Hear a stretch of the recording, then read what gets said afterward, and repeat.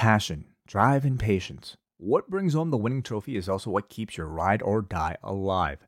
eBay Motors has everything you need to maintain your vehicle and level it up to peak performance. From superchargers, roof racks, exhaust kits, LED lights, and more, whether you're into speed, power, or style, eBay Motors has you covered. With over 122 million parts for your number one ride or die, you'll always find exactly what you're looking for. And with eBay Guaranteed Fit, your part is guaranteed to fit your ride every time or your money back. Because with eBay Motors, you're burning rubber, not cash. With all the parts you need at the prices you want, it's easy to turn your car into the MVP and bring home that win. Keep your ride or die alive at ebaymotors.com. Eligible items only. Exclusions apply. What's so special about Hero Bread's soft, fluffy, and delicious breads, buns, and tortillas? These ultra-low net-carb baked goods contain zero sugar, fewer calories, and more protein than the leading brands, and are high in fiber to support gut health. Shop now at hero.co. Hello, everybody, and welcome to another edition of Wrestlenomics Radio. I'm Brandon Thurston, broadcasting live and on demand from Buffalo, New York, where today is Sunday, October the 16th, 2022. Today on the program, I am joined by Jesse Collins from the East, from Boston, and the returning Chris Gullo. He is back from no-showing the Bills game. Ariel Helwani going in his place, and he is back today on Wrestlenomics Radio. Now I'm probably like the fourth most famous Bills Mafia member that's involved in anything wrestling media now, apparently. So, but yeah, it's good to be back. Who are the other two? Ariel, you, Thurston. Who's the other one? Maybe I'm the third. Yeah, who's the mystery fourth person? Gullo, what are we going to talk about today? You still have a virtual background. What famous wrestling venue are you coming from today? Well, I've been doing that on the Thursday 30 shows. Okay. I'll play around with it when we after we get this rundown. But let me tell you, today is jam-packed.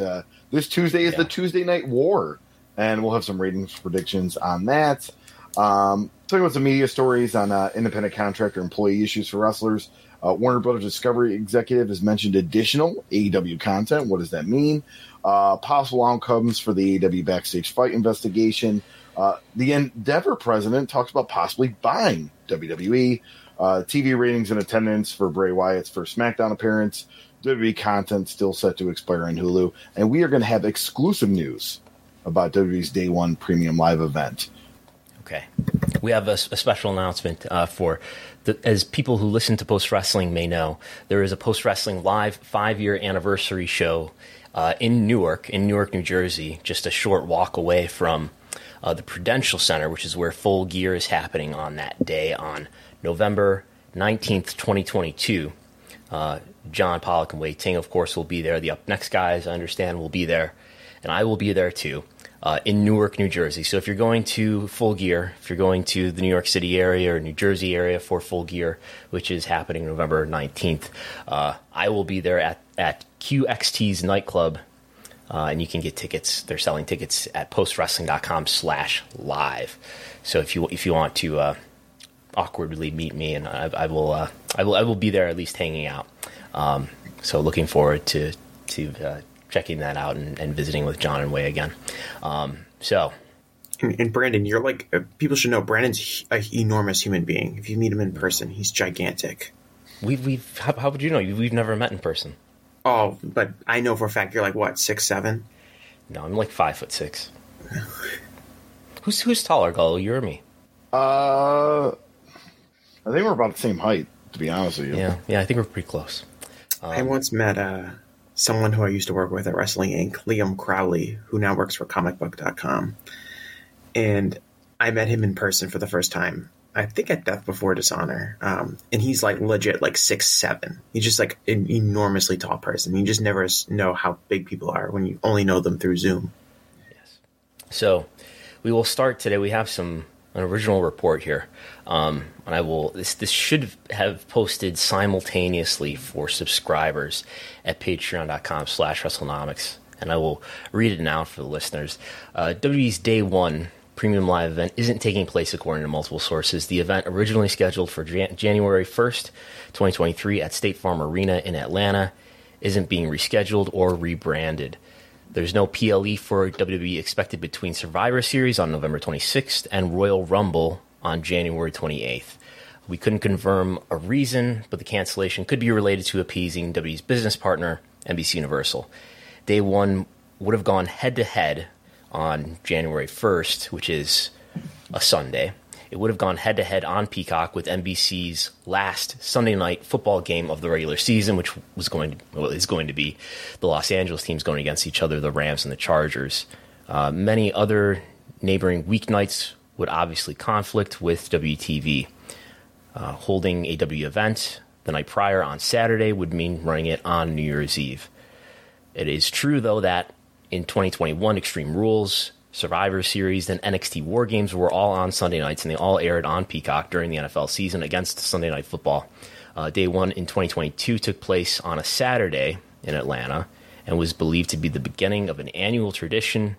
We did reach out to WWE Media Relations and to State Farm Arena to confirm that Day one has been canceled, but it haven't received a response. Nonetheless, that's what we've been told by multiple sources, that the event is canceled.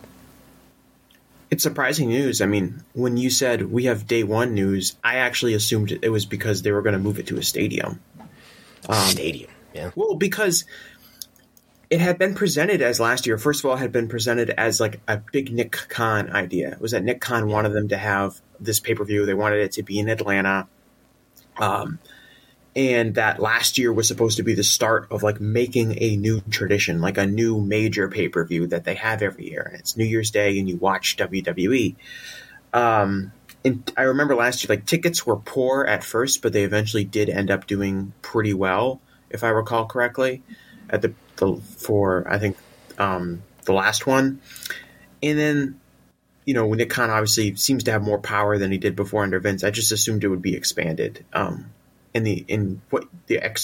Excuse that you're saying here is that because it would have conflicted with Sunday Night Football, and that's NBC's biggest television. And if you look at the other PLE dates that they've done so far this year or have scheduled, those are all on Saturdays. So there isn't another case in this football season of WWE running a PLE on Peacock the same night as Sunday Night Football. And for them to be cutting down on a pay-per-view, I think is fairly significant. You know, we're kind of seems like from what you said, there is going to be no December pay-per-view. And we talked about this last year when Day one kind of came about, was that the typical December pay-per-view that WWE had, whether it had been the TLC event, whether it had been New Year's Revolution, whether it had been some of the other events it's been in the past, never did particularly well compared to other events. So this was a chance to kind of rebrand what the December event was going to be based on around the Day one. But it seems like they've just totally abandoned that concept, and we're going to go from Survivor Series right to the Royal Rumble, which is quite a long time for WWE. I mean, that's 2 months clean. And last year, I should mention, tickets had not gone on sale for this event, so it's not as if they have to refund tickets or anything. It had been listed on Ticketmaster, but there was no on sale date. No tickets had been sold.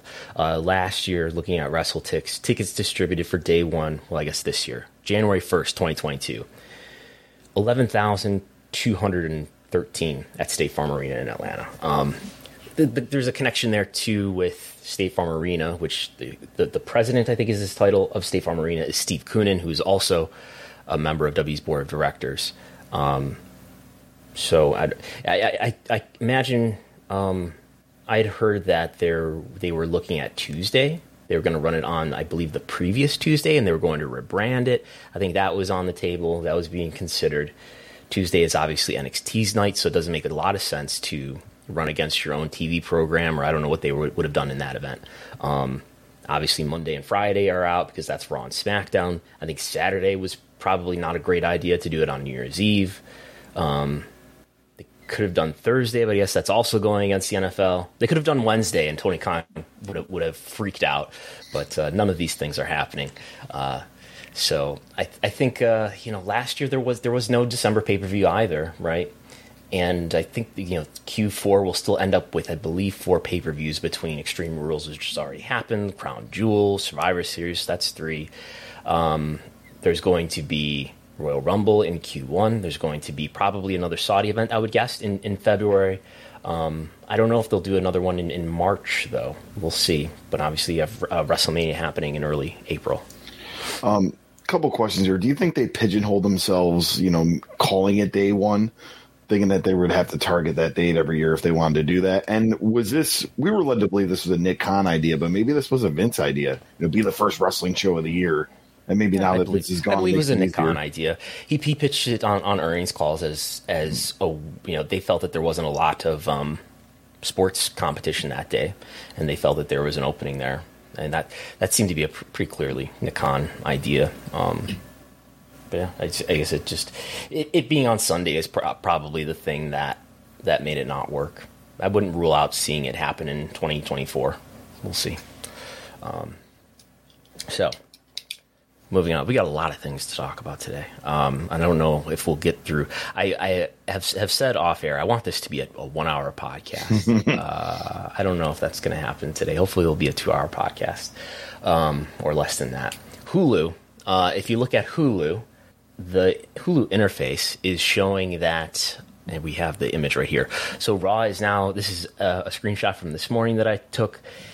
All these episodes of Raw are tagged to expire in 9 days or 10 days. So it looks to me like WWE has made another extension with Hulu for the rights to Raw and other WWE content, not including SmackDown. SmackDown is separate.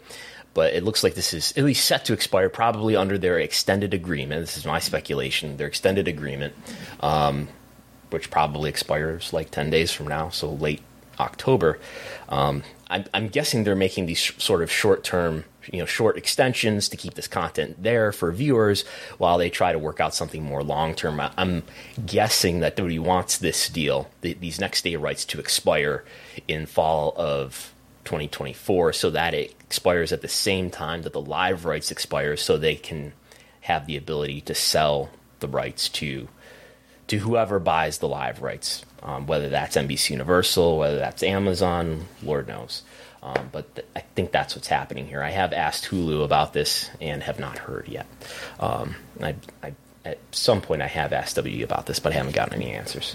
So I think that's what's happening. They're making a bunch of short-term extensions here, and we'll see if this content continues to be on Hulu. We'll move to SmackDown with Bray Wyatt. I think Jesse said last week Bray Wyatt is one of his favorite wrestlers of all time. Yeah, I would say Wyatt. It's like, if I were to put like a Mount Rushmore, it would be like Mount Rushmore. Thank you. Bret Hart, Jumbo Tsuruta, Toshiaki Kawada, and Bray Wyatt. Okay. Which maybe you could have just all four different faces, in fact, of Bray Wyatt. Yeah. But in any case, the Fast affiliate came in. And we have a number of, what did I say? The Fast affiliate is 2.121 million viewers. So about 2.13 million viewers according to the Fast affiliate. The Fast affiliate is almost always lower than the final. So based on the usual difference between the final and the Fast affiliate, this looks like it's going to be about 2.24 million viewers, which would be slightly down from last week, or nearly, I think, very, very slightly down from last week. In any case, I expected a big rating for SmackDown with the advertised live appearance of Bray Wyatt, who did pop a big this big spike up here. This is September 23rd, when there were a lot of clues dropped about maybe Bray Wyatt's going to come back on this day, September 23rd. Big rating, 2.5 million viewers, the highest it's done since it had an NFL lead-in on Christmas 2020. If you exclude that, it's the highest SmackDown has had since March 2020, a very long time. But Bray Wyatt's actual appearance on SmackDown, although he had already returned on Extreme Rules, pretty normal rating relative to what SmackDown has done lately. And then when it comes to ticket sales, we did not have a final count yet from WrestleTix, but at WrestleTix last count, 6,395 tickets out in New Orleans for the SmackDown taping, which is higher than it was last year by about 400. which was only 6,000 in February 2022, this year, February, in New Orleans, also a Smackdown. So a little bit higher, not huge, after Bray Wyatt had probably pushed sales for Extreme Rules, probably helped push sales for Raw in Brooklyn, where he did not appear.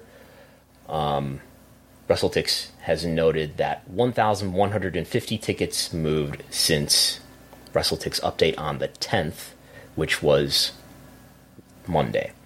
So not a huge attendance, not a huge TV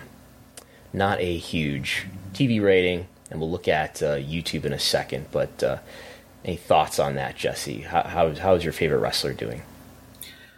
It's very surprising to me. It's hard to figure out exactly what Bray Wyatt means for business because, as you said, that SmackDown from 9/23 doing a huge rating, we're pretty confident in saying can be attributed to the teases that had led to that. Raw this week doing a really big rating. Now, granted, they had other things like the DX reunion, but Raw had a huge rating this Monday.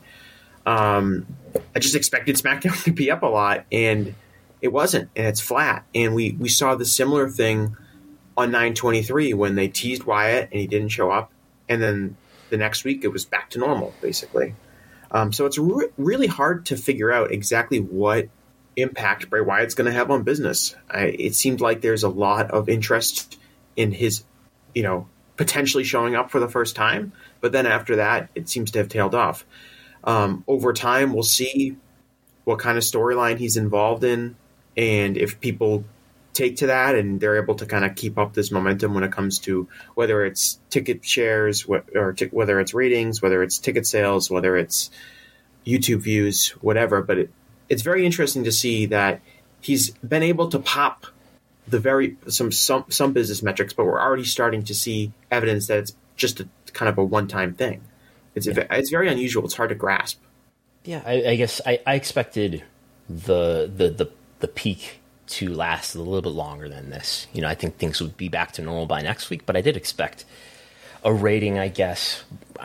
If I were to have made a prediction, which I didn't, I would guess maybe 2.3 million viewers, maybe even 2.4 million, but not so much. The tease of his return does a huge number, and then they advertise his actual return. He's going to speak, right? And it does the same. It's so puzzling. Because I feel I feel confident in saying that he was responsible for the 9/23 number. I don't think it's like a fluke, but it's almost like the interest was there to kind of take a guess at this. I would say that there was interest there in seeing him return, and now that people have seen him return, a lot of the people are like, okay. Yeah, you could argue the return happened on Extreme Rules, and whatever surge in interest there was going to be for his actual return already happened, and by Friday, that's 6 days after Saturday, where he's already returned. And Raw was up. Raw's rating was really strong on Monday. Maybe a lot of that is attributed to DX being there.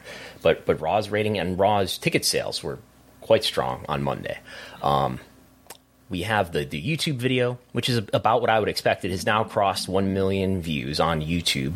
We are now about 36 hours since that video of Bray Wyatt's appearance at the end of SmackDown has been published on YouTube, and it's well ahead of everything else. So that's what I would expect. So yeah.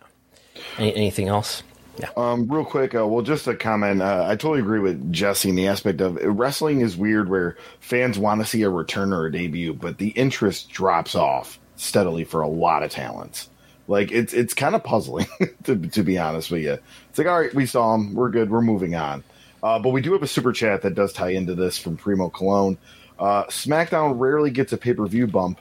Do you think fans' interest for a big return dwindles, considering they have to wait 6 days after a pay-per-view, which you kind of alluded at, Brandon?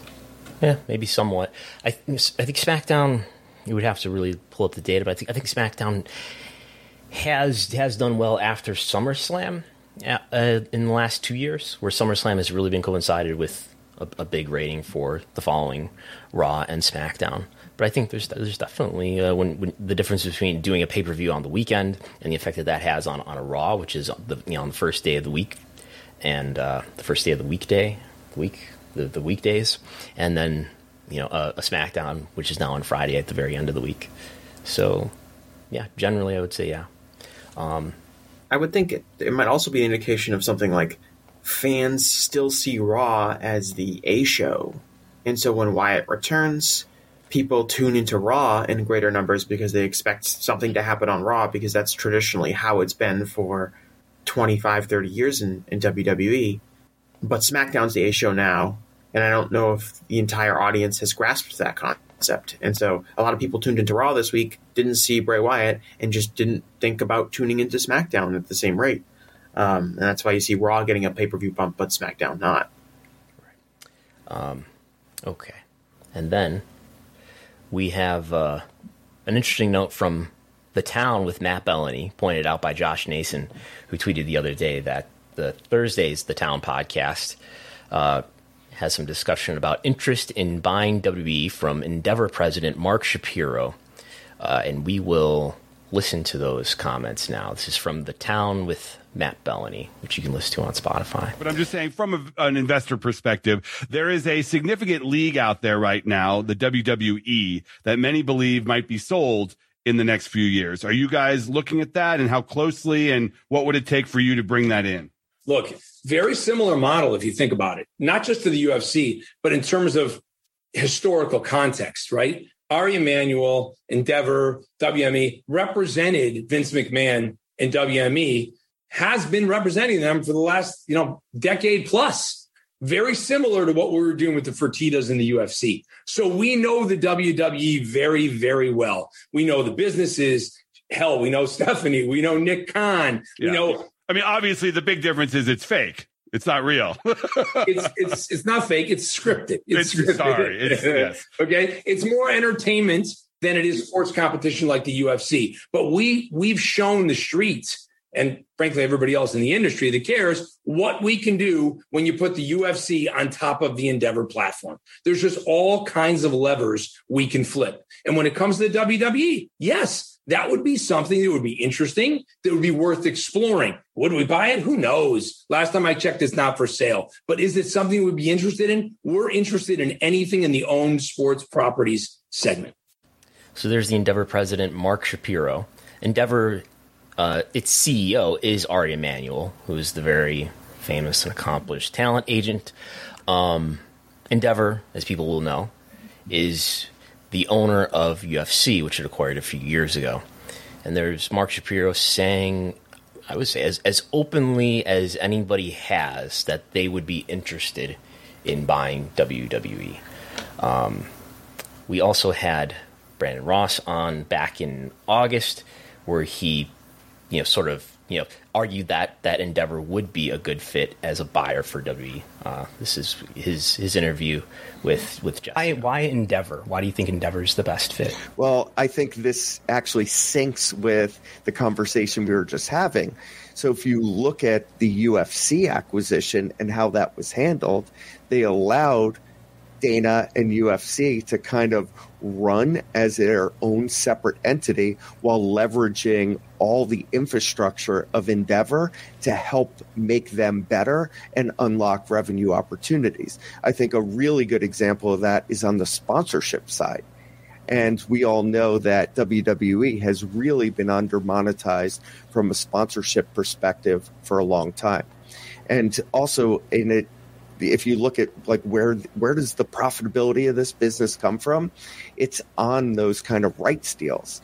And Nick is amazing at that. We all know, right? His history at CAA and the involvement that he's had in the past on this. But Ari Emanuel is certainly no slouch. And the idea of teaming those two up, you basically have a dream team kind of approaching all these negotiations as well. So that's Light Shade analyst Brandon Ross with Jesse and I back in August, where he's really the first one that I've heard talk about the notion that maybe Endeavor would buy WWE.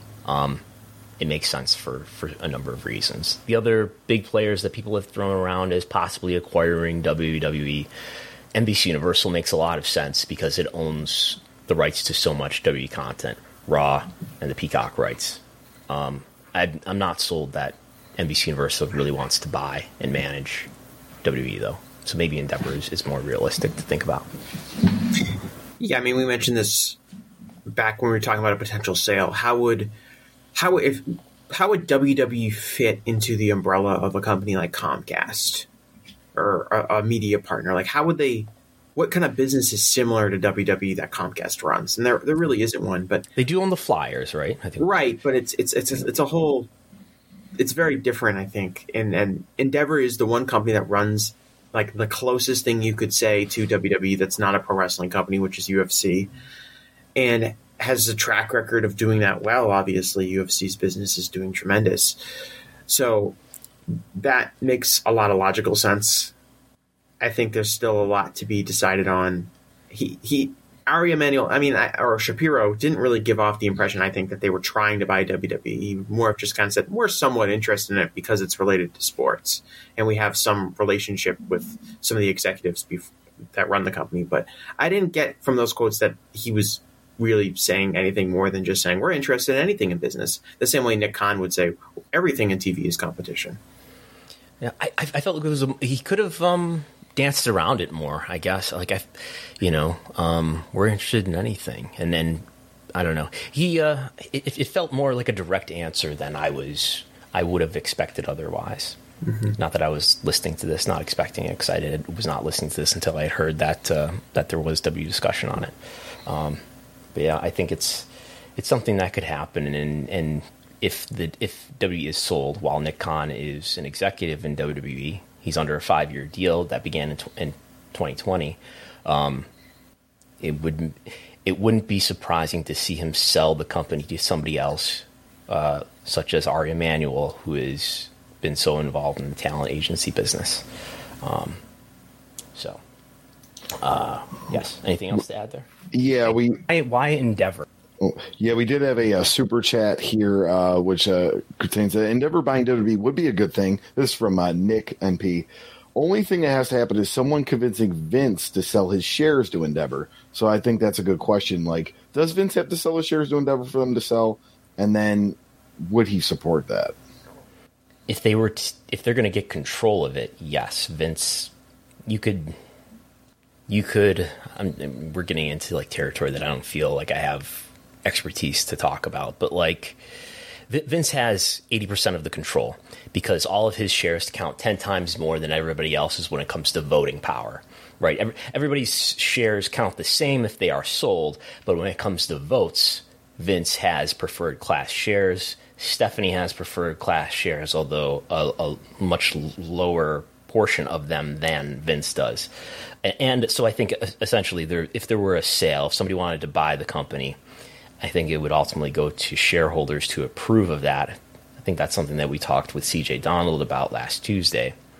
Vince would have to approve of any sale. And he would have to, if someone else were to get voting control of WWE, he would have to own a lot less of WWE. So Vince would probably play at least an approving role in that. Yeah, I mean, we always believed that Vince wouldn't want to sell his control because Vince liked control over the company. But now that he doesn't have creative control in the company, does that make him more likely to sell? Is he still holding out hope that he can one day regain creative control of the company and so he'll never sell? We don't know. It all depends on Vince's mindset, which is a huge mystery at the moment. Yeah, so what do you think Vince is up to today? What's he doing? Is he watching the NFL games? Does he have, for somebody who started an XFL league twice, does he have a favorite football team? Is he a Giants fan, a Jets fan? What do you think? I think he doesn't know anything about sports. That's like a famous Vinceism, is that he his knowledge of non-WWE stuff is very limited. Maybe he's expanding that. He owned a hockey team at one point. Oh, then on Cape Cod, yeah. Yeah. Who do you think he's? I think he's got a very extensive EWR save going on. Yeah. Okay. Alrighty.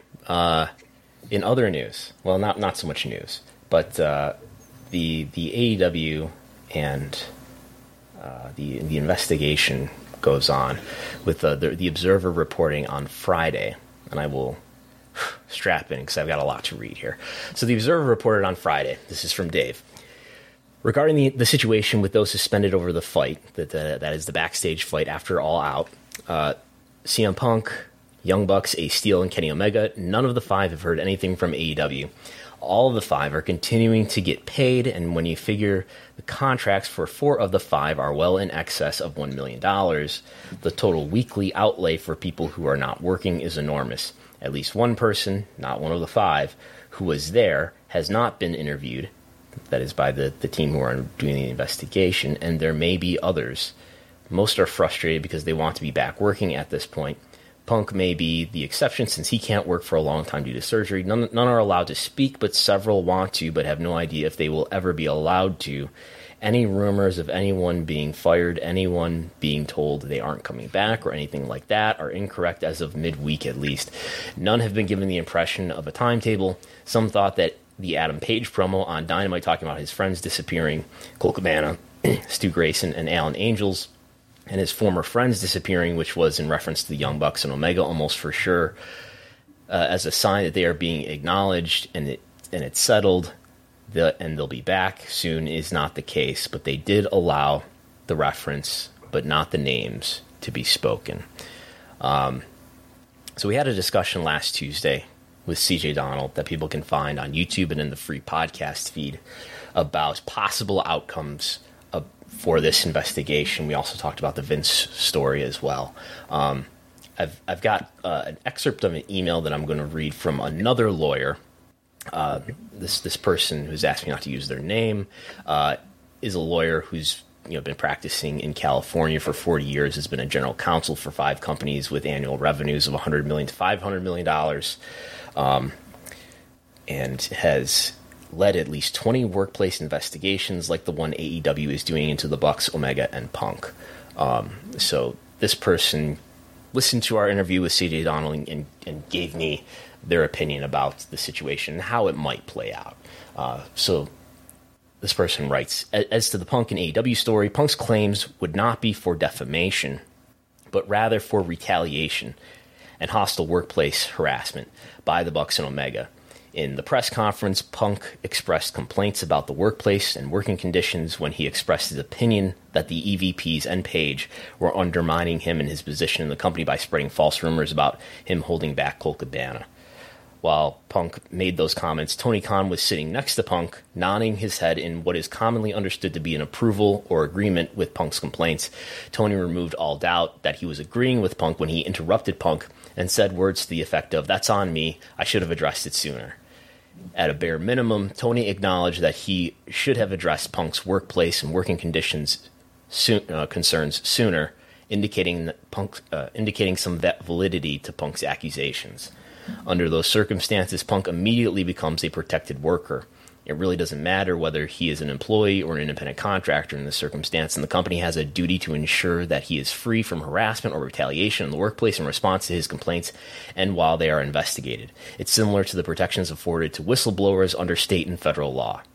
Not only did AEW not protect Punk from retaliation and harassment, the EVPs and his chief legal officer promptly barged into Punk's private dressing room and confronted him about his accusations. None of us were there, but I don't think anyone I've read or heard from contends that the EVP's attitudes weren't hostile when they went in there, and they outnumbered Punk 3-1 at a minimum, depending on whether Nakazawa, as Michael Nakazawa and Brandon Cutler, entered with them or came later.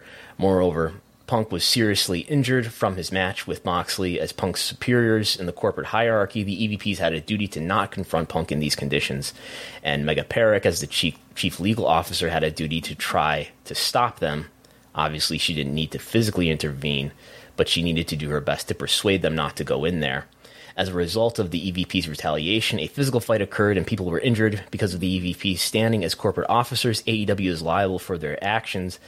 The claim would be styled as retaliation and hostile workplace harassment, and AEW has the real potential for liability, in my opinion. That's likely why Punk hasn't been fired, and why I believe AEW in the end will pay out his entire contract, whether he ever wrestles there again.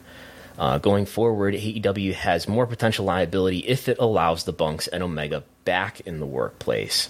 AEW and Tony Khan are now on notice of the EVP's wrongdoing, and God forbid they do something similar in the future. It's a huge risk to AEW and potentially exposes the company to punitive damages. I'll be surprised if the outside law firm conducting the independent investigation doesn't recommend their termination. I just want to add that I don't know that there isn't an independent investigation happening. As far as I have read, there's an investigation being conducted by AEW's own general counsel. But going on, this might be the reason that there's been radio silence, because that recommendation has already been made, and Tony is torn between his fondness for the Bucks and Omega and following the attorney's advice. Punk's statement in the press conference to the effect of, if anyone has a problem with my claims, comments, my door is open. Anyone who has ever worked in a corporate environment knows that is not an invitation to confront someone in a hostile manner when emotions are high. And this person goes on to say that the proper way to deal with this would have been to meet with human resources, with Tony, and with everyone involved, and try to come to a resolution. But that obviously did not happen. Thoughts? What did you think about that? I don't know. I'm not a lawyer. That could be what's happening. I found that to be, I think it hinges on a creative interpretation of Tony's nodding and interrupting Punk by saying that's on me, as a admission to Tony that he was very aware of this being a hostile work environment and siding with CM Punk. I think that was more in relation to how the media handled rumors as opposed to how the Young Bucks were conducting themselves towards CM Punk. I also think it's a creative way to say, oh, they ran in and said it was a 3-on-1.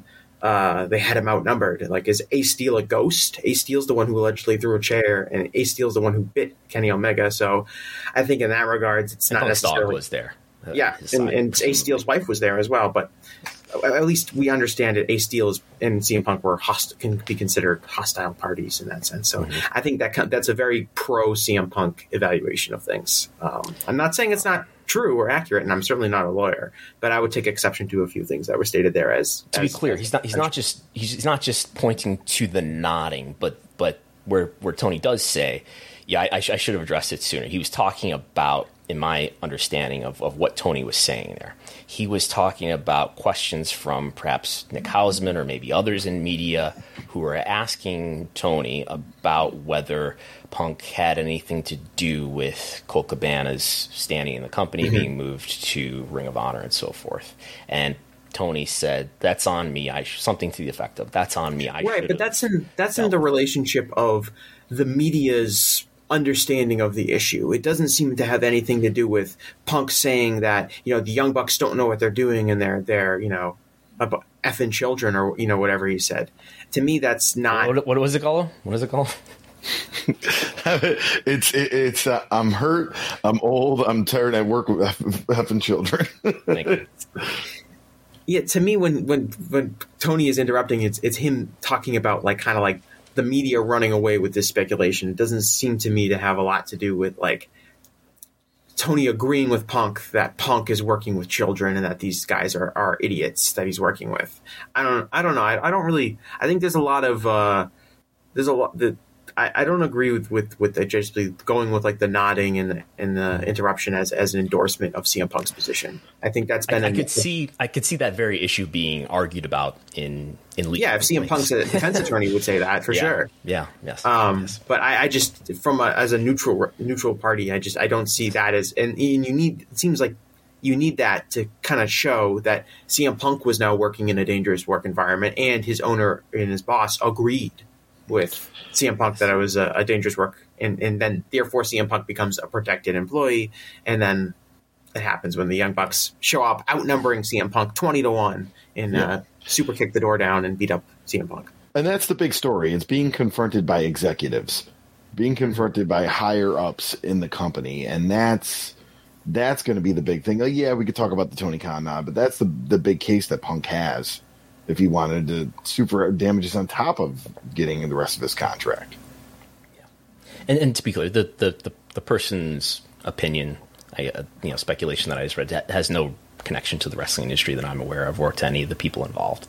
So anything else to add there before we move on to, I don't know, what's next? I thought the Observer report was at least interesting. It seemed like Dave had at least talked to multiple parties involved, and it's interesting to note that he writes that none of them have been told anything by AEW. What does that mean? Does that mean that they haven't been talked to with the investigator, or an investigation? Have they just been completely radio silent? Have they just not been told something about when they're going to return? Obviously, I don't expect CM Punk to return anytime soon anyway because he's injured, and generally AEW doesn't have injured wrestlers appear from time to time on their product. So we're really talking about the Young Bucks and Kenny, I guess potentially Ace Steel when it comes to when they're going to return. When are we going to see these people again at work? So I think that's interesting. Mm-hmm. Okay. Moving on to the ongoing saga that people are interested in about AEW's relationship with its TV partner. The Hollywood Reporter this week on Wednesday had an interview with Kathleen Finch, who is her title is U.S. Network's Group Chair and Chief Content Officer of Warner Brothers Discovery. She appears to be, since Brett White's, who was formerly, I believe, what was Brett White's title, General Manager of the T-Nets, since he left shortly after the merger was completed, Kathleen Finch appears to be taking over many of his duties in overseeing TNT TBS, which is obviously the homes of Dynamite and Rampage.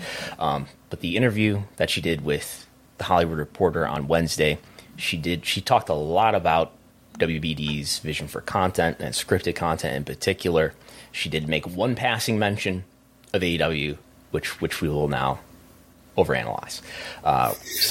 So the Hollywood Reporter asks her, is audience the only difference between the networks?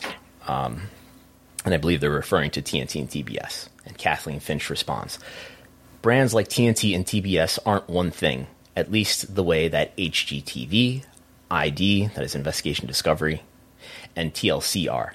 They are many things: sports, comedy, drama, movies. What they have in common is incredibly loyal, male-skewing audiences. And by that, I mean 55% male, not 85%. So what can we create on both of those networks that will keep those men coming back night to night, just the way they do on Discovery or Food Network? How can we push the viewers from Monday to Tuesday to Wednesday to Thursday with a more defined brand lens?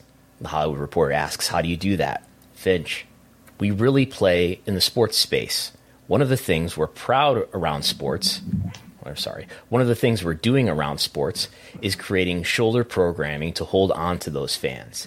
AEW pulls huge numbers, so we are working with the wrestling team to figure out what new kind of content can we build that's not in a wrestling ring.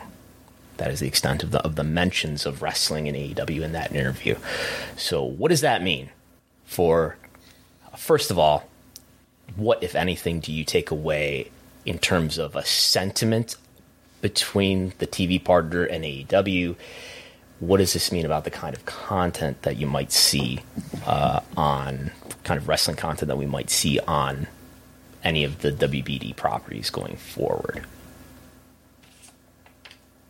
Well, it seemed to indicate that they're looking at potentially some level of like reality TV programming, maybe a studio show, something related to AEW television that isn't wrestling, that's not Dynamite, and it's not Rampage.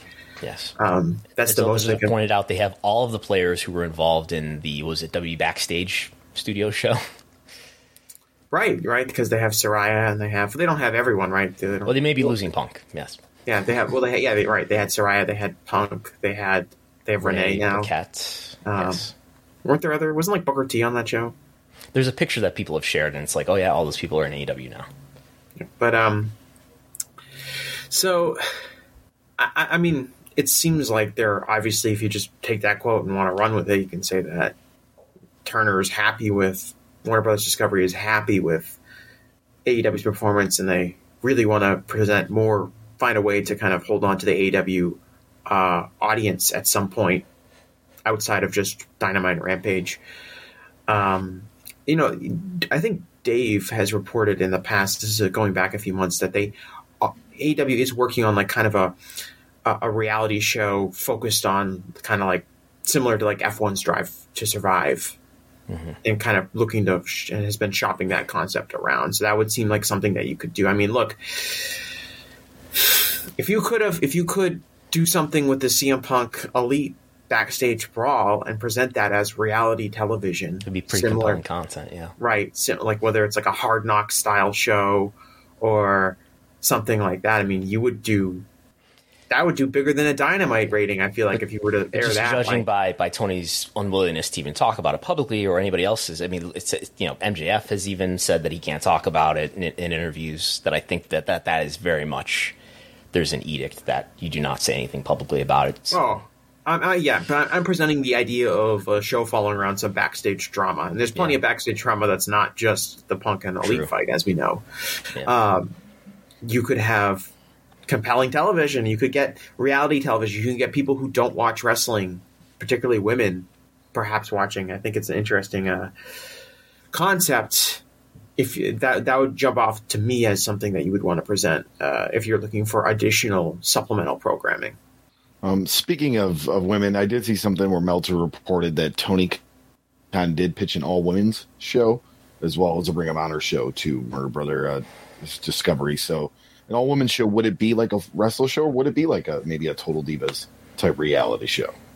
So the biggest thing I take away from her comments, if there's much to take away from a few sentences, is that they're interested in content that's not in ring. That makes me think, well, I don't know that they're really interested in Ring of Honor, because you're definitely not going to do an unscripted show about, or whatever, a reality show about Ring of Honor before you do an in-ring show about Ring of Honor. Or maybe, and I think, the post guys have discussed, well, maybe something like The Ultimate Fighter is, because that was a compromise between UFC and the network about what kind of content they would produce back in the mid-2000s. And that it was essentially a hybrid between an MMA fighting show, a fight card, and a reality show. I guess that's possible. There's certainly there's creative pitches you could come up with to give. What if you took a concept of a TV show? Go ahead. What if you took like a woman's reality show, and what if you put it on TLC, a network aimed towards women, and not necessarily aimed at AW fans? I mean, that's what WWE did. Total Divas was not on USA Network; it was on E for that same reason. And I think there is some positive correlation between increases in WWE's female viewership for Raw and SmackDown and the introduction of Total Divas on E. So it could work. Yeah, no, I think that's an interesting idea, and that reflects on just what Kathleen Finch said in the interview that we just read from about how those TLC Discovery networks have a really strong female audience, and maybe there's some way to do a women's focused show for AEW that helps cross over, for other programming in the WBD universe. Real quick, so should we be under the impression that, obviously there wasn't going to be another season of Roads to the Top, even though it got greenlit, but nothing's going to replace that? I know something's going to replace that. I think that's what we're talking about. Something's going to replace that. But how long down the line is it going to be announced and produced? And Yeah, I don't know. And I don't view Roads to the Top as a strong success. I think it did okay as far as the demographics, and it often aired after Dynamite. As far as the demographics, it didn't do an especially female audience, which we know from the viewership numbers that we have within the demo. It was not a total, for whatever people believe about Total Divas. I don't have the viewership data to do an analysis to tell you what exactly Total Divas did pre 2013 and after it debuted in 2013. But it certainly didn't capture this new female audience and turn them into wrestling fans. We talked about the Smackdown show. We do have now Renee Paquette is there, as well as Saraya. They were both members of Total Divas. Maybe that's the angle they go on. I guess my big takeaway, to kind of repeat what I said, is that I don't know where Ring of Honor lands here, and I don't think Ring of Honor is going to find a TV home until they have a new TV deal, and I don't know if they will then. Maybe in a package with all this stuff that AEW could potentially sell in the next round, which would be not just Dynamite and Rampage, not just next day rights, maybe Spanish language rights, but also they have Dark Elevation that doesn't have a home, the Dark content that doesn't have a home other than YouTube, obviously. But maybe that all gets bundled, and maybe Ring of Honor gets bundled in there. But yeah, I think there's a lot of questions to raise around, what is going on with Ring of Honor, and why isn't there a TV home yet? But that's not happening, but also all this focus on AEW TV on it. This post-wrestling podcast is brought to you by NerdWallet's Smart Money Podcast.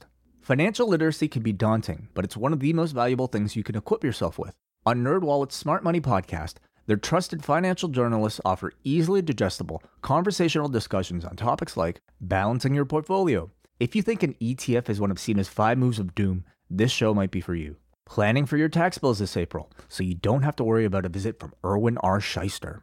And putting away more money for retirement, because unlike most wrestlers at the end of their careers, most of us should only plan on retiring once. Listen to NerdWallet's Smart Money podcast on your favorite podcast app. Future you will thank you. Okay. Moving on to, let's do the Wall Street Journal first. Wall Street Journal on Tuesday reported, the Biden administration is proposing a new rule that could put more gig workers on company payrolls, scrapping a Trump administration rule from 2021 that made it easier for firms to classify workers as independent contractors.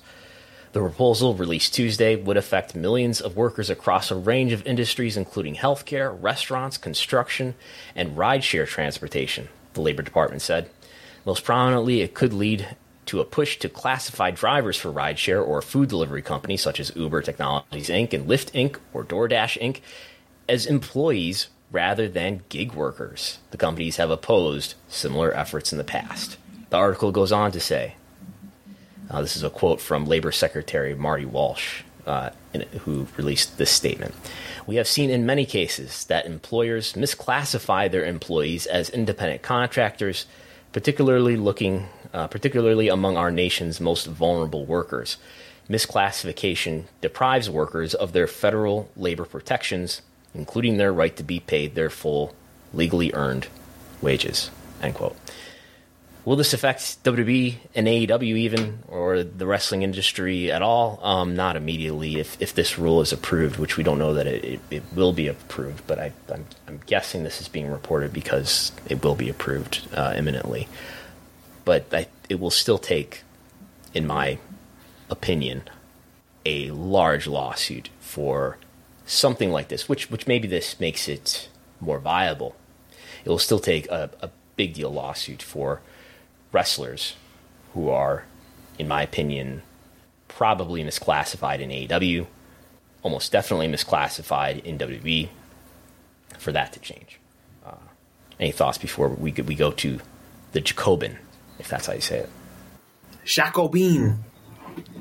Is that how you say it? Because yeah, you don't know. What do you know? You don't know your French Revolution?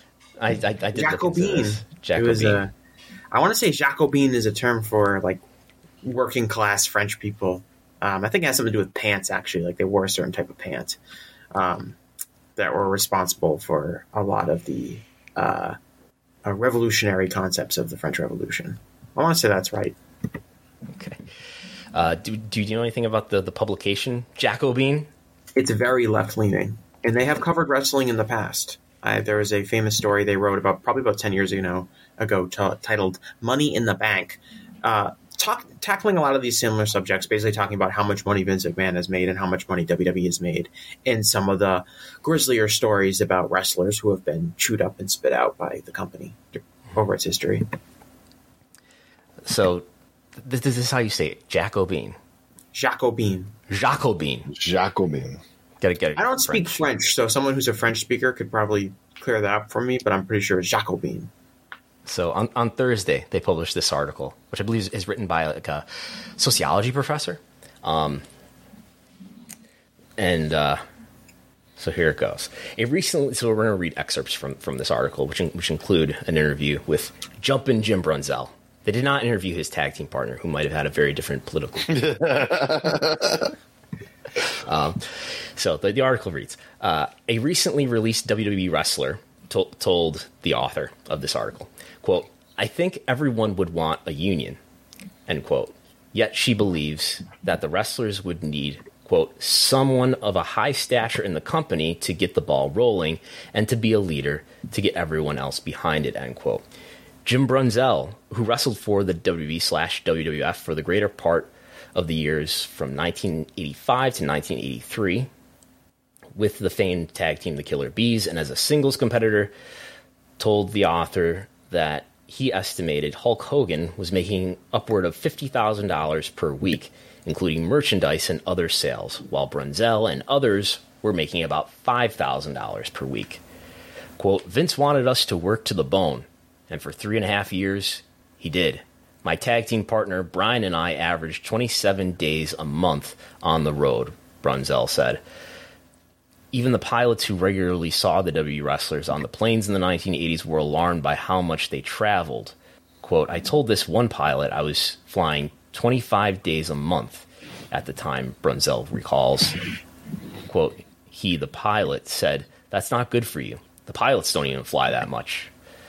Given the disparities in pay between Hogan and the other wrestlers, as well as between McMahon and the workers, Brunzell and former wrestler turned Minnesota Governor Jesse Ventura began in 1986 to discuss the possibility of unionizing the WWE. Brunzell figured it was the only way to bring some transparency to what everyone was making. Quote, I thought, geez, they're making millions of dollars weekly with the WWE. We have no idea as the performers, as the artists, how much they're really making, he said. End quote, he said. Before Brunzell and Ventura made a push before the WWE locker room, Brunzell phoned Gene Upshaw, who was a former National Football League football player for the Oakland Raiders and had now become the head of the NFL Players Association, later leading a strike against the NFL in 1987. Brunzell recounts how Upshaw told him that if they didn't have Hogan on board with the unionization effort, it would fail. Brunzell said that he personally spoke with Hogan about unionizing the WWE and about how performers were concerned about their bodies, their pay, and their retirement. Quote, when I talked to Hogan about the union, he says, geez, I would never do that because that would have hurt him the most. He wasn't going to rock the boat, end quote. So Hulk Hogan, his legacy standing in the way of unionizing WWE. To some extent, and the article mentions how supposedly Hogan went to Vince with this and got the idea squashed. Any thoughts before we move on to Tucker? Yeah, I mean, I think the article focuses, I think, a little too much on like, oh, Hulk Hogan was making all of this money and Jim Brunzell wasn't making it. And I don't know, that's kind of true across the entire entertainment industry, is that the people who are considered to be the biggest draws make the most money.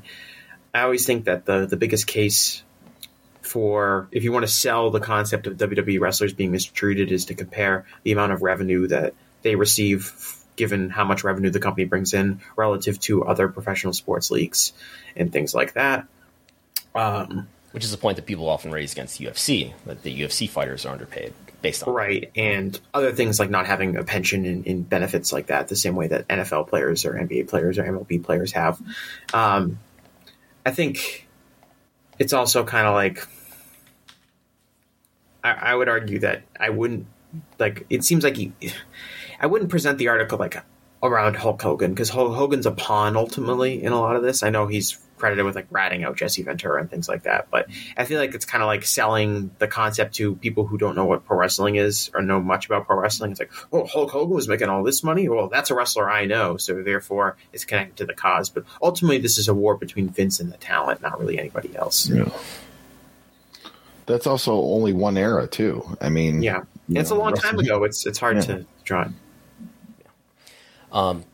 The publication does get some quotes, though, from recently released wrestlers on the record. We've got quotes here from, first we're going to go to one anonymous wrestler told Jacobin, quote, right now, if you're a professional wrestler for the WWE, the World Wrestling Entertainment, you basically just sign away your rights and hope that you're one of the 5 people that gets picked to be the face of the company, at least for a small moment in your life.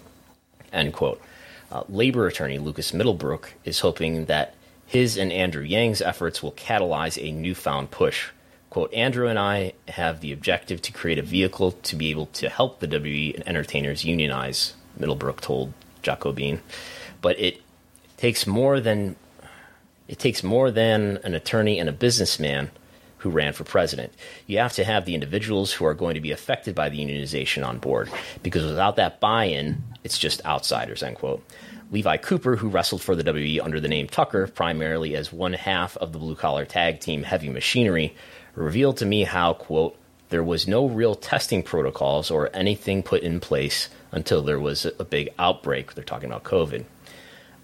He says this was the moment he realized that WWE, as a, quote, corporate power structure, end quote, cared little for its actual workers and their health. Quote, at that juncture, I personally felt, hey, it'll continue to run this TV show, no matter what the cost is. That made me feel like the TV show is more important than I am as an individual and my safety. I don't think I ever really recovered from that, the way I was feeling about the company, end quote.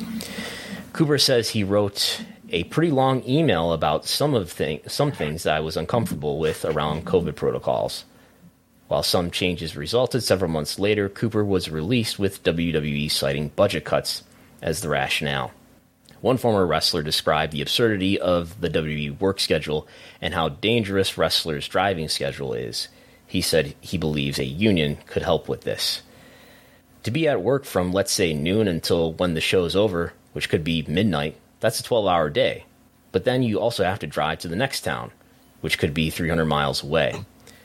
Others point out how frustrating they find booking all of their travel and healthcare expenses. Cooper says that while his contract was for $250,000 a year, he was spending about $70,000 or so of that on hotels, rental cars, food, gear, boots, suits, and stuff for TV. Cooper recognizes that he made a considerable amount of money during his time with the company, but he also recognizes the commitment he had to a large corporation headed by a billionaire. I was doing well, right? Like, I'm taking home about $175,000 or $180,000 a year, but I also missed probably 250 out of the 365 days of my young daughter's life during that time span. Andrew Yang and Lucas Middlebrook, for their part, remain willing to assist, but are limited in what they can do. The Actors Union, the Screen Actors Guild, American Federation of Television and Radio Artists, that's SAG-AFTRA, has also voiced support for wrestlers, but the wrestlers themselves are the ones who need to organize. Thoughts on that? It's very interesting. I mean, a lot of it is stuff that we kind of already know. If you've been following this issue for a while, that wrestlers have to pay a lot of money for their road expenses and things like that. They're on the road a lot. The travel is very rigorous. The COVID-19 testing protocols were not up to what most people would consider appropriate health and safety standards, especially at first. I think Kevin Owens went on record kind of talking about having conversations with Vince like a few years ago, talking about when they were first doing the tapings at the Performance Center, and Kevin was very upset about, people aren't following the rules, and talking to Vince and saying, Vince, you got to follow these rules. And Vince is like, what do you want me to do? Fine people for not wearing masks? And Kevin was like, yes. He's like, fine, we'll do that. Do you remember this? That sounds familiar. I mean, I definitely remember in the early months of the pandemic when testing was starting to happen on a wide basis and tests were available. I remember complaining on Wrestlenomics radio here about why are they not testing. I was baffled. Eventually they started testing, but sloppy shop. Yeah, it was. And AEW did do testing, and I think they were doing testing before WWE was, and it was baffling why WWE was not testing. It's not as if they couldn't afford it. As we all know, WWE's doing very well financially. I think I can only speculate that WWE just didn't want to know the results and just wanted to go forward, and maybe we're of the mindset that it's not really going to harm our wrestlers who are athletes. And I think as you mentioned at the start, like, this is all stuff we know. It's all reasons for why wrestlers might want to unionize, and it might be easier for them to unionize if they have appropriate government support. But at the end of the day, it's got to come down to talent wanting to do it, and that hasn't happened in a very long time. And even someone like Levi Cooper, who's very open and candid about the negative and downsides of his experience in WWE, I mean, he was still there until they let him go. It wasn't like he quit and did that. Like, wrestlers are still, as long as wrestlers are still willing to put up with it for the chance to be in WWE and the chance to wrestle for them, there's going to be no motivation to unionize, really.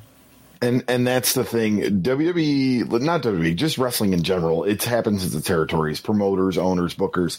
They operate on fear. And fear is that those talents, whether they get hurt and they're working their injury because they don't want to lose their spot, or they don't want to talk up and try to unionize because they don't want to lose their spot. Wrestling has created this atmosphere, and I've been involved in wrestling as well as Brandon, that everyone's replaceable, no matter what, you know.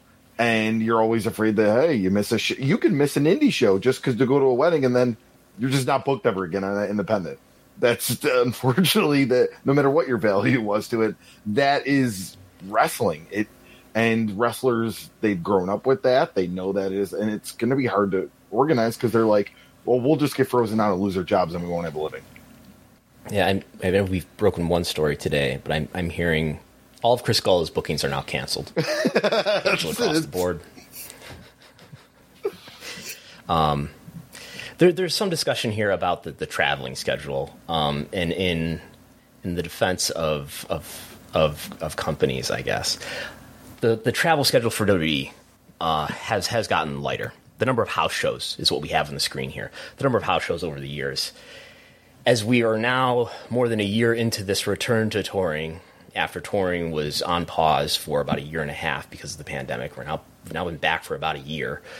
And we have, in the 12 months, and these are all return to touring months, and then the first quarter was kind of I think when it comes to house shows, was kind of a slow rollout. But if we count October 2021 to September 2022, that's a 12-month period, I count 131 house shows run by WWE during that time. That's a year-long period. If we compare that to prior years, where they did, again, 131 in this most recent, just ended 12-month period, 131, compare that to 321 in 2015, 400 in 2016, 411 in 2017, 381 in 2018. And then the most recent pre-pandemic full year of 2019, they did 347 house shows.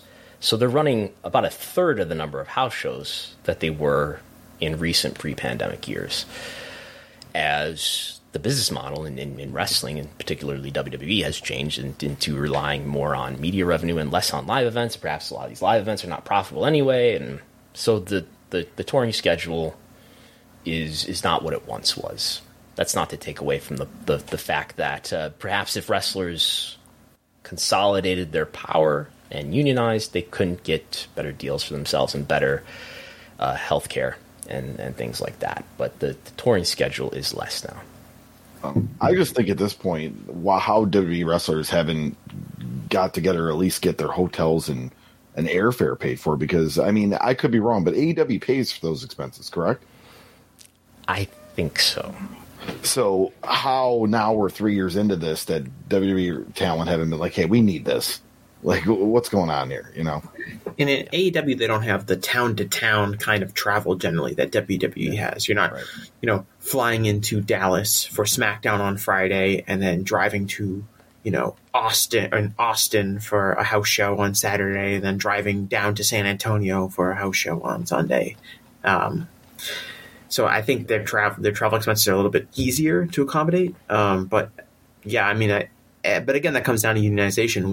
Why would WWE finally decide to pay? Like, they're not just going to, out of the goodness of their heart, just be like, actually, we're going to cover all of this stuff for you guys now. You guys deserve it. It has to come from the talent motivation standpoint. And, for all the talk of all these old wrestlers that are locker room leaders, the big stars that looked after everyone in the locker room, it bears the question, how come none of these things have happened yet? That would The Undertaker. The Undertaker. The locker room leader. He can sit there in his pretend judge robe and hold wrestlers court. But when it comes to actually making a difference in people's wallets and things like that, they're nowhere to be found. To put this in some real context, so we know there was Smackdown on Friday in New Orleans.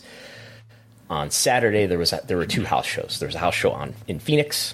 There was a house show in Sioux City, Iowa. So I'm guessing Louisiana. I don't know who went to what house show.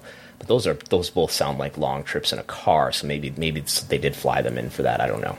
Today, there is one house show in Topeka, Kansas, and then they go back to Oklahoma City for Raw.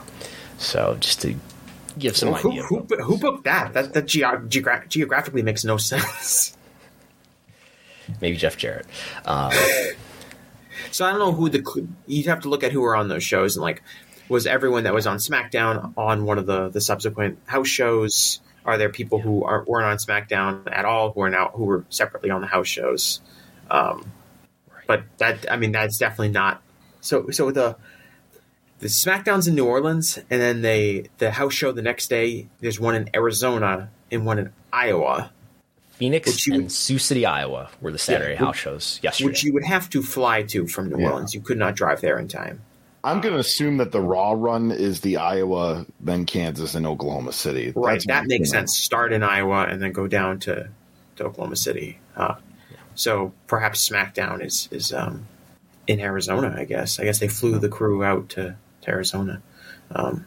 Or people found their own flights to Arizona. The WWE certainly didn't pay for them. So, again, Super Chats, if you want to put them in, questions and comments, we're going to handle them in a moment. But we have on this coming Tuesday, 2 days from when we're speaking right now, the Tuesday Night War. Maybe we shouldn't call it a war. Maybe it's a battle. Maybe it's a skirmish. October 18th, this coming Tuesday. AEW Dynamite and NXT will run head-to-head from 8 to 10. NXT will have an overrun of like 5 minutes or something like that. Tales from the Territories will also be on Vice. So not the Vince McMahon documentary, apparently. That's going to air at some point later, but not this coming week. Not this coming Tuesday, anyway. I understand it's the AWA episode. So we really have, it's WWE versus AEW versus Vern versus the AWA. So Vern's revenge. So I've got the most recent month or so of ratings on the screen right now. And I'd like to challenge all of us to make a prediction about what's the total viewership going to be, what's the demo going to be, and maybe most importantly of all, do we need to set up some sort of remedial seminars to explain to people once again why 18 to 49 is more important from a business perspective than total viewership. But so predict the NXT number, predict the Dynamite number, and predict the Tales from the Territory number. Sure. Who wants to go first? So am I predicting total viewers or both, or 1849? Both. Yeah. So NXT is going to do. Now what are the factors here? You go ahead. I'll explain the factors. NXT is going to do 710,000 viewers in a 0.14 Nikki demo. So that's NXT. Dynamite is going to do 890,000 viewers and a 0.29 Nikki demo. Okay. And Tales from the Territories are going to do 99,000 P2 in a 0.04 Nikki demo. Okay. Golo. Let's go. We'll start with NXT. NXT is going to do 660,000 total viewers with a let's go a 0.12. We're going to go. Dynamite's going to do 870,000 viewers with a 0.30, and then we'll do Tales from the Territories, which is going to do 88,000, and we'll do a 0.02. Okay. All right. What are the factors involved here? NBA is going to be on Tuesday night. Is that right? Yes. NBA makes its season debut on Tuesday night. First regular season of the game, first regular season game of the year on TNT, or is it ESPN? I believe it's on TNT. Okay. So that will be new. This is not something that these shows have had to deal with up until now. Mm-hmm. So that itself is competition.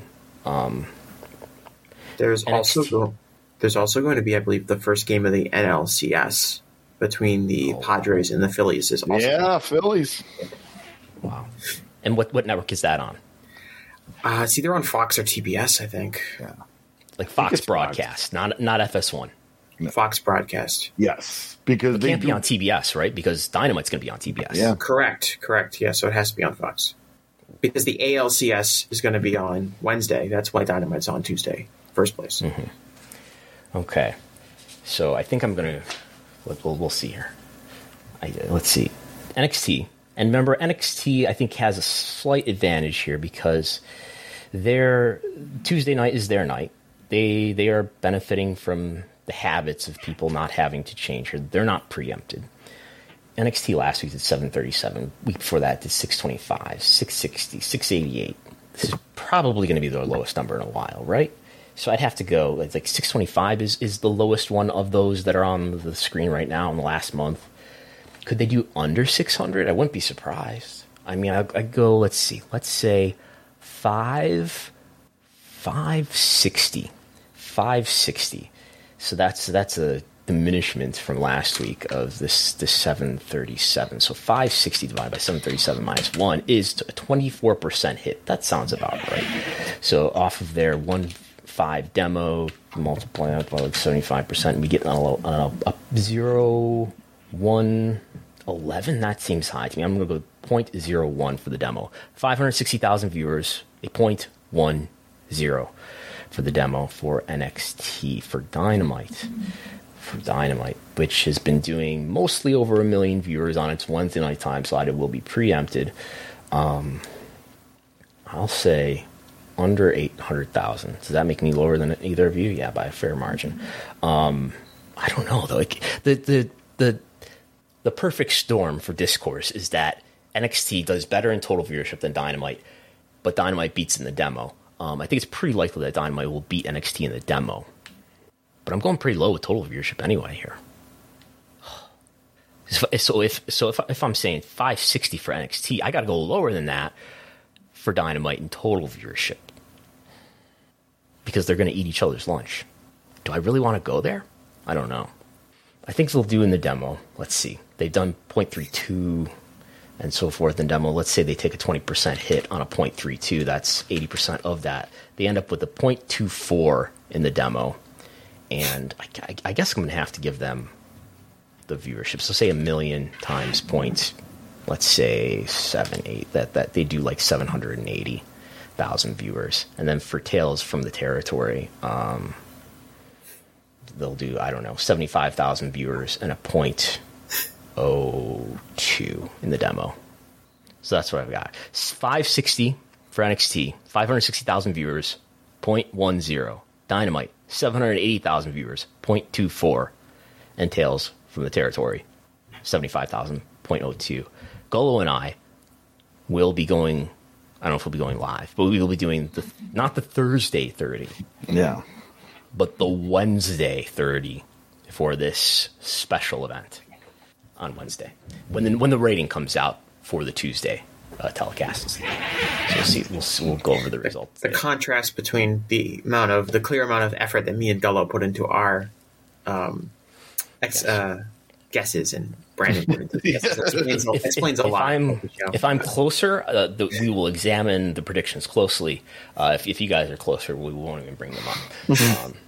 So I think that's anything else to add there, because I think we've gone through everything now, and we can do whatever super chats there are.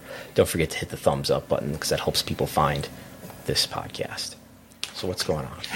All right, so let's go super chat. So Primo Cologne asks, with Survivor Series being sold out, how likely would the concept changing to War Games, if received well, become a stadium show next year and join the Big Four? So not likely. Money in the Bank, I don't unless WWE becomes a lot hotter and their ticket sales really do well. I mean, better than they're even doing right now. I think what they're doing right now is kind of optimal to demand, in that they're able to sell out these NBA-sized arenas at probably a decent ticket price. But I don't think there's demand to go to stadiums beyond the cases of obviously WrestleMania. I think it probably makes sense to do the SummerSlam in a stadium.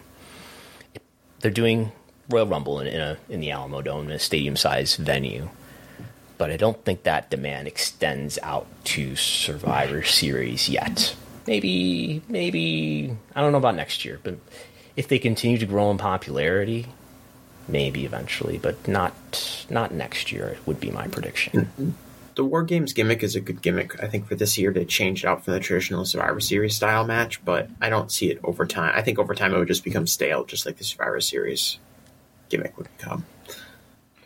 All right, we'll move on to our next one here from Delmar Abdi. SmackDown through 2021 and early 2022, they were generating impressive demos. Since Roman became part-time, fans have gotten out of the habit of watching weekly.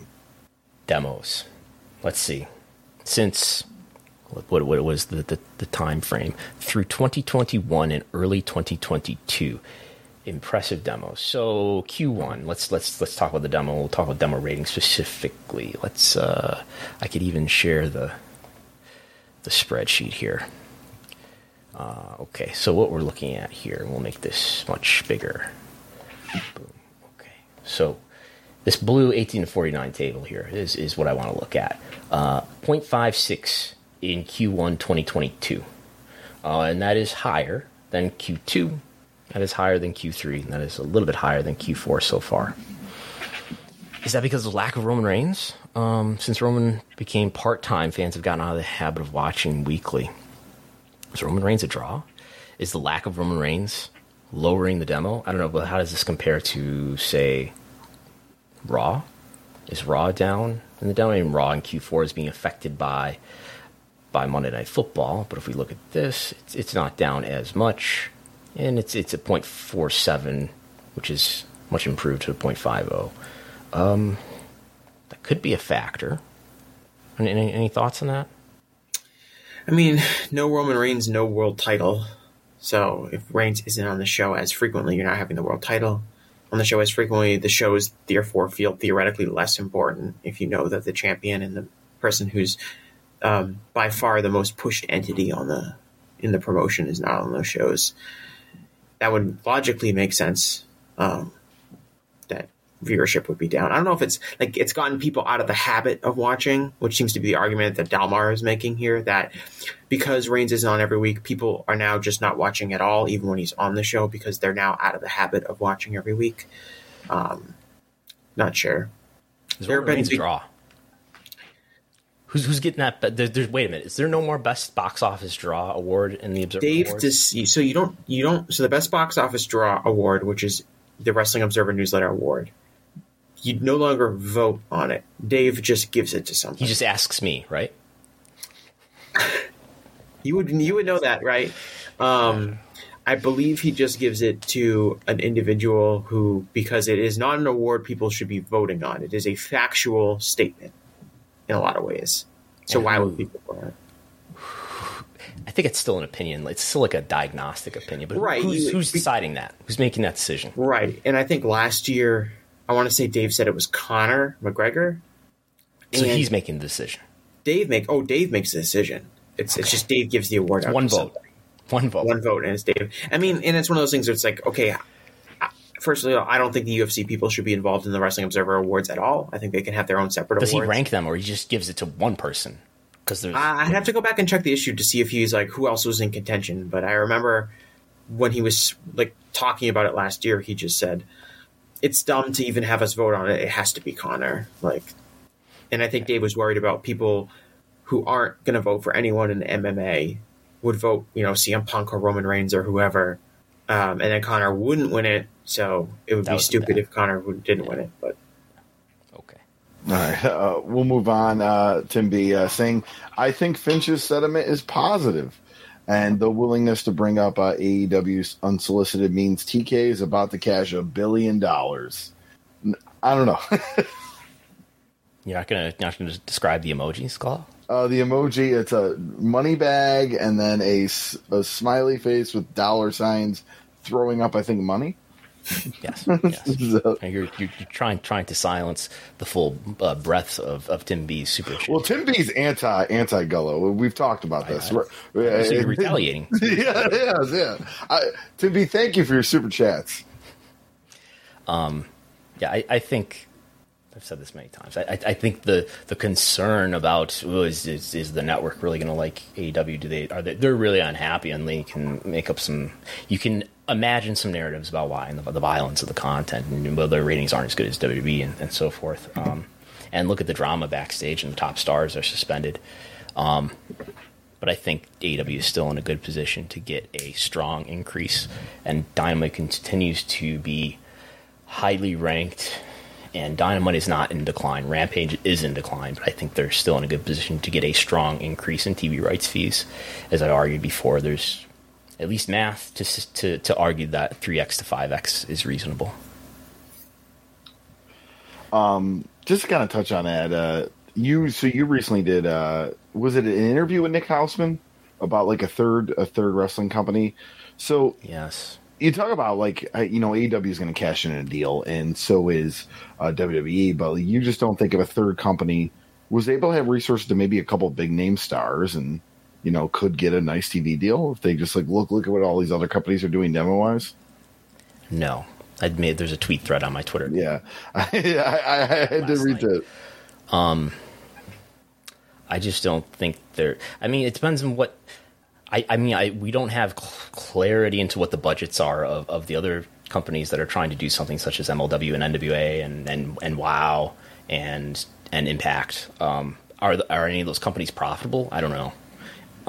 But if what I imagine people to mean when they talk about a major third company is a third company that approaches the profile of AEW, I guess. And I just don't see how that's possible. What about a company that anything is possible, but extremely unlikely because a lot of reasons. If I can try to go over in my mind what I tweeted last night, the talent is not available. The talent are largely consumed by WB and AEW. The talent wants to be in one of two of those companies. Probably they would prefer because that's the best platform for them to build up the value of their name and the future of their careers.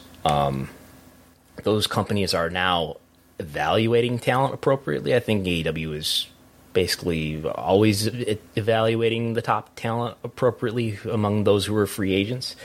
WB, when Triple H has influence, is evaluating that talent appropriately. Vince was not. Vince is now out of power. John Laurinaitis is now out of power. So now the top two companies actually evaluate marketable talent appropriately.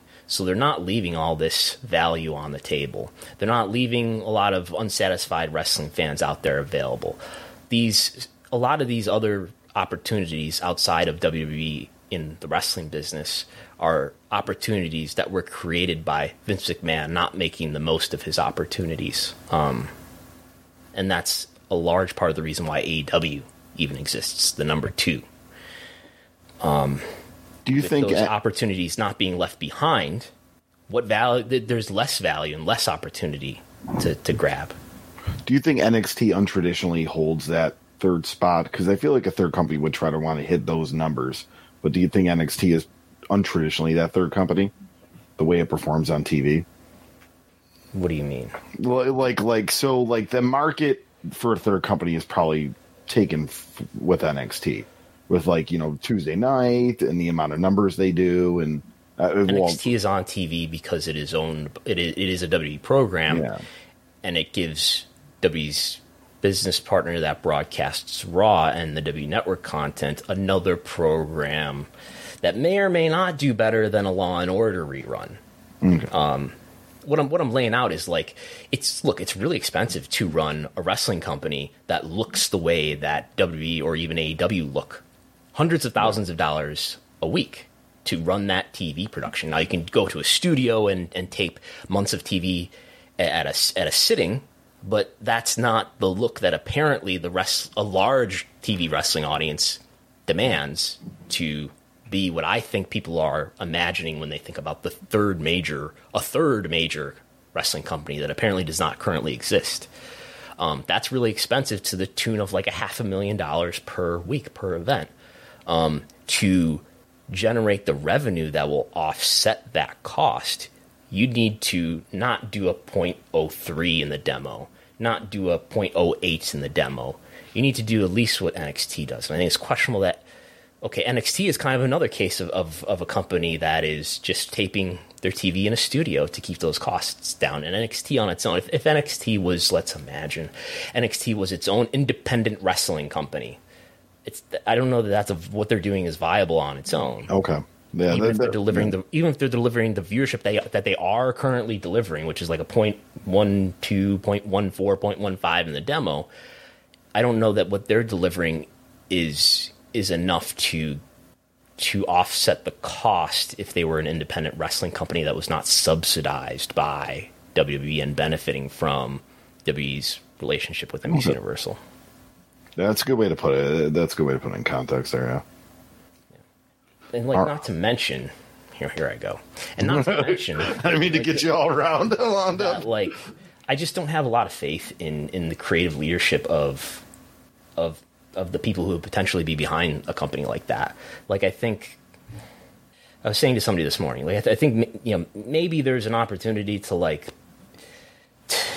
and maybe I'm projecting my own taste here, but maybe there's an opportunity to be a high production value type company that is kind of that appeals to hardcore fans who are further down the funnel, who have a larger appetite to consume a wider variety of wrestling. Maybe there's an opportunity there to be a high production values PWG. And then I kind of stop myself and think, well, isn't that kind of what AEW did? But it kind of just got wrapped up into the appeasement of talent and things like that, to the point where it's having some trouble on its own here.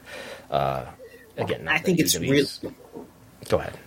I just think it's really difficult. We waited years and years for a true number two to emerge after WCW collapsed, and you can make an argument that TNA was that for a period of time. But the idea that because we've gotten an AEW, therefore the door is open for a third brand to pop up, it seems very foolhardy for the main reason of, I think, how unique of an entity Tony Khan is into coming to pro wrestling. He not only is he, independently wealthy, or his family is very wealthy. He has plenty of money to absorb the startup costs on his own. Not only does he have that, but he also has connections in the television industry and through different avenues, like being a professional sports owner, able to kind of put together a major television deal, or at least a deal with a major cable network, very, without really proving anything beforehand. But even if you had someone who had a lot of money and had connections in the television industry, Tony Khan, being the creative person himself, is the real unique aspect to it. Because we've seen, TNA is a good example, that they had cable television, they had money, but what they didn't have was someone with the appropriate creative vision to install a successful third brand. They went through a bunch of washed up names and charlatans and frauds and whoever you want to name running the company at different periods of time, and were never able to kind of create that true major secondary company. It was always being held back despite having funding and despite having good TV. And I just don't know how that's going to emerge. Is there another very wealthy billionaire or child of a billionaire who also is, former TV DVR furiously studied wrestling throughout their life and has been fantasy booking wrestling for the last 20 years? And is that person going to make the plunge to start their own wrestling company? Then and only then will it become even viable for a third brand to emerge, not to mention the other things that Brandon has mentioned, like, is there appropriate talent available? Is there an appetite for a third company the way there was when AEW sprouted up? All of those things can't be answered until you have this mysterious figure who has a ton of funding and is also going to be very creatively driven. I just don't see that happening. Yeah, and I think the creative vision that people have for wrestling is so diverse.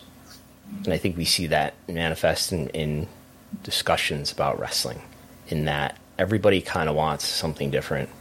And you can listen to people's fantasy booking, and it would, whatever they're imagining would really please them as a viewer, but would often, I think, lose a lot of other viewers. I just trust very few people I trust very few people's opinions about the creative aspect of wrestling. And I don't think many of those people are in the wrestling business. And the people who would get the creative leadership jobs are the people who are in the wrestling business. And I just think there's just a lot of people who are in the forest, but they really don't have the tools to create, if it's even possible, to create a creative product that would capture an audience that is not currently being captured. Right, and you mentioned that the people who have resumes that would be attractive to running a wrestling company are not necessarily people that are in the best position to creatively lead a new company. Yes. If you were to look at Eric Bischoff or Vince Russo or, I don't know, John Gabrunick or whoever is around, you wouldn't necessarily say that that's the person I want in charge of a wrestling company in 2022. Freddie Prinze Jr. is the name that people have brought up, and he's apparently said stuff on his podcast that he wants to do something, I guess. It looks like it's going to be an independent, though. Right, and you can look at like MLW, right? MLW they have wrestlers, they have someone who has experience in creative end in wrestling, they have a regular television show, but it's not anywhere close to kind of approaching a third major company. You can look at NWA, you can look at Impact Now, all very similar in that boat as far as what they're able to accomplish. I think from a footprint standpoint is much lower than I think people think of when they start talking about a third major company. Yeah, I think like with AEW, like I think AEW coming along, part of like I think the criticism that AEW has felt from different directions is AEW before it actually started was supposed to be whatever individual fans felt was personally missing in pro wrestling. And for some fans, if it didn't fill that void, then they weren't going to gravitate towards AEW. And I think that was kind of you were never going to be able to satisfy all of those expectations because many of them were contradictory each other. And I think that's also part of the reason AEW has kind of become this, in some ways, is now like a variety show with a lot of different aspects of pro wrestling in it, is because it is trying to fill the void of, it's not just trying to be like New Japan of America. It's not just trying to be, super serious sports style wrestling. It's not just trying to be like comedy, lighthearted, modern American indie style wrestling. It's not just trying to relive the Attitude Era. It's not like just trying to relive old American Southern territories. It's trying to do all of that in different aspects. Yeah.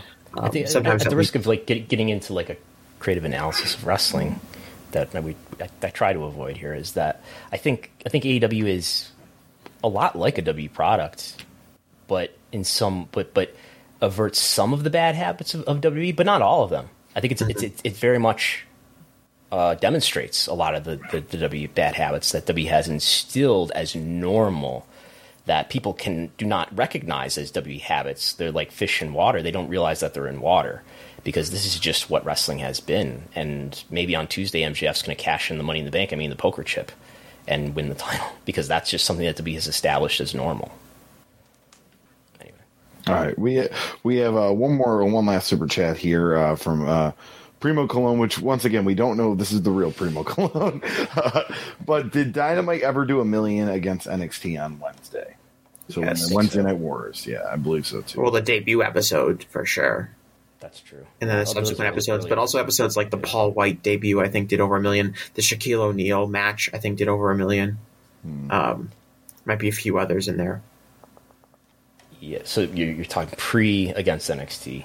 Yeah, not many towards the end. I'm just scrolling randomly. December 9th, 2020 did 995,000 viewers. But as I scroll into back further into 2020, definitely those late 2019 episodes did. So we can definitively say yes. Yeah, the first episode did 1.4 million viewers, which is the highest Dino has ever done. All right, and then that will wrap us up on Super Chats. Okay. Anything you guys want to plug? Sure. Gentleman's Wrestling Podcast is my podcast. It's right here on YouTube. If you Google Gentleman's Wrestling or YouTube search Gentleman's Wrestling Podcast, it'll pop up. Last episode I recorded on Thursday. I talked a lot about the Ariel Helwani interviews with Tony Khan and Triple H, kind of contrasted the two, and also talked about kind of Ariel's subsequent reaction to criticism he faced from those interviews and kind of what they tell us about the broader aspects of both AEW and WWE's media relations, and also kind of what it says about mainstream media coverage of the professional wrestling industry in general. It's getting rave reviews. Many people coming up to me telling me it was very good. So if people want to check that out, they can. That's stopping in the streets. The streets are saying that it was the best podcast anyone's ever listened to in their entire lives. I'm just reporting that back as an unbiased party, but that is what I've heard. Okay. Yeah, for me, we've taking a brief break on Rediscovering Indies because my co-host has been in the UK, Japan, now he's in Mexico right now. So He's in Mexico now? Yeah, he was in Mexico. He actually went to Triple Mania last night in the middle. Did he produce Triple Mania? He did not. He produced a show the night before, and he's producing a show tonight. But speaking of Triple Mania, Disney Plus is going to have wrestling, and it's going to be that AAA. It's not show. clear if that's specific to Latin America or whether that would be globally or whatever the case. But yes. But just as far as CME ring announce, I'm actually going to be doing kickboxing this weekend in Lockport, New York. The World Kickboxing Association K1 middleweight title will be on the line in the main event. So very excited for that. Yes. And Chris Gallo co-hosts the Thursday 30, which will be on Wednesday this coming week. That is free for another couple of weeks before it becomes subscriber only at patreon.com. Speaking of patreon.com/Wrestlenomics, you can get my TV ratings reports and quarter-hour reports as they're available. TV ratings reports come out nearly every day for AW&W programs. You get access to the Wrestlenomics viewership spreadsheet, which we looked through somewhat. And this program today gets the slides to our podcasts, including this one, and lots of other things at patreon.com/Wrestlenomics for just $5. That's all I have for today. Big matchup for the Bills today. 4:15 p.m. The Chiefs and the Bills, the two teams that are leading the conference in the standings. The Bills, led by, what's the quarterback's name? Josh Allen? Josh Allen against He's Patrick on everything Mahomes. here in Buffalo. He is. You can't go into the grocery store without being pummeled by Josh Allen grocery items. Well, you go to Wegmans, So we'll they see. have Buffalo Bill everything. Now they sell Buffalo Bills bouquets of flowers. Like that is I'm not kidding. We have Josh Allen cereal that you can buy. There's Josh Allen coffee that you can barbecue buy. sauce, spices, blue cheese. Well, Stephon Diggs blue cheese. Like, Okay. Okay. Hope the Patriots lose, by the way. So, thanks everybody for listening, subscribing, supporting. Hit thumbs up. We'll talk to you next time. Bye.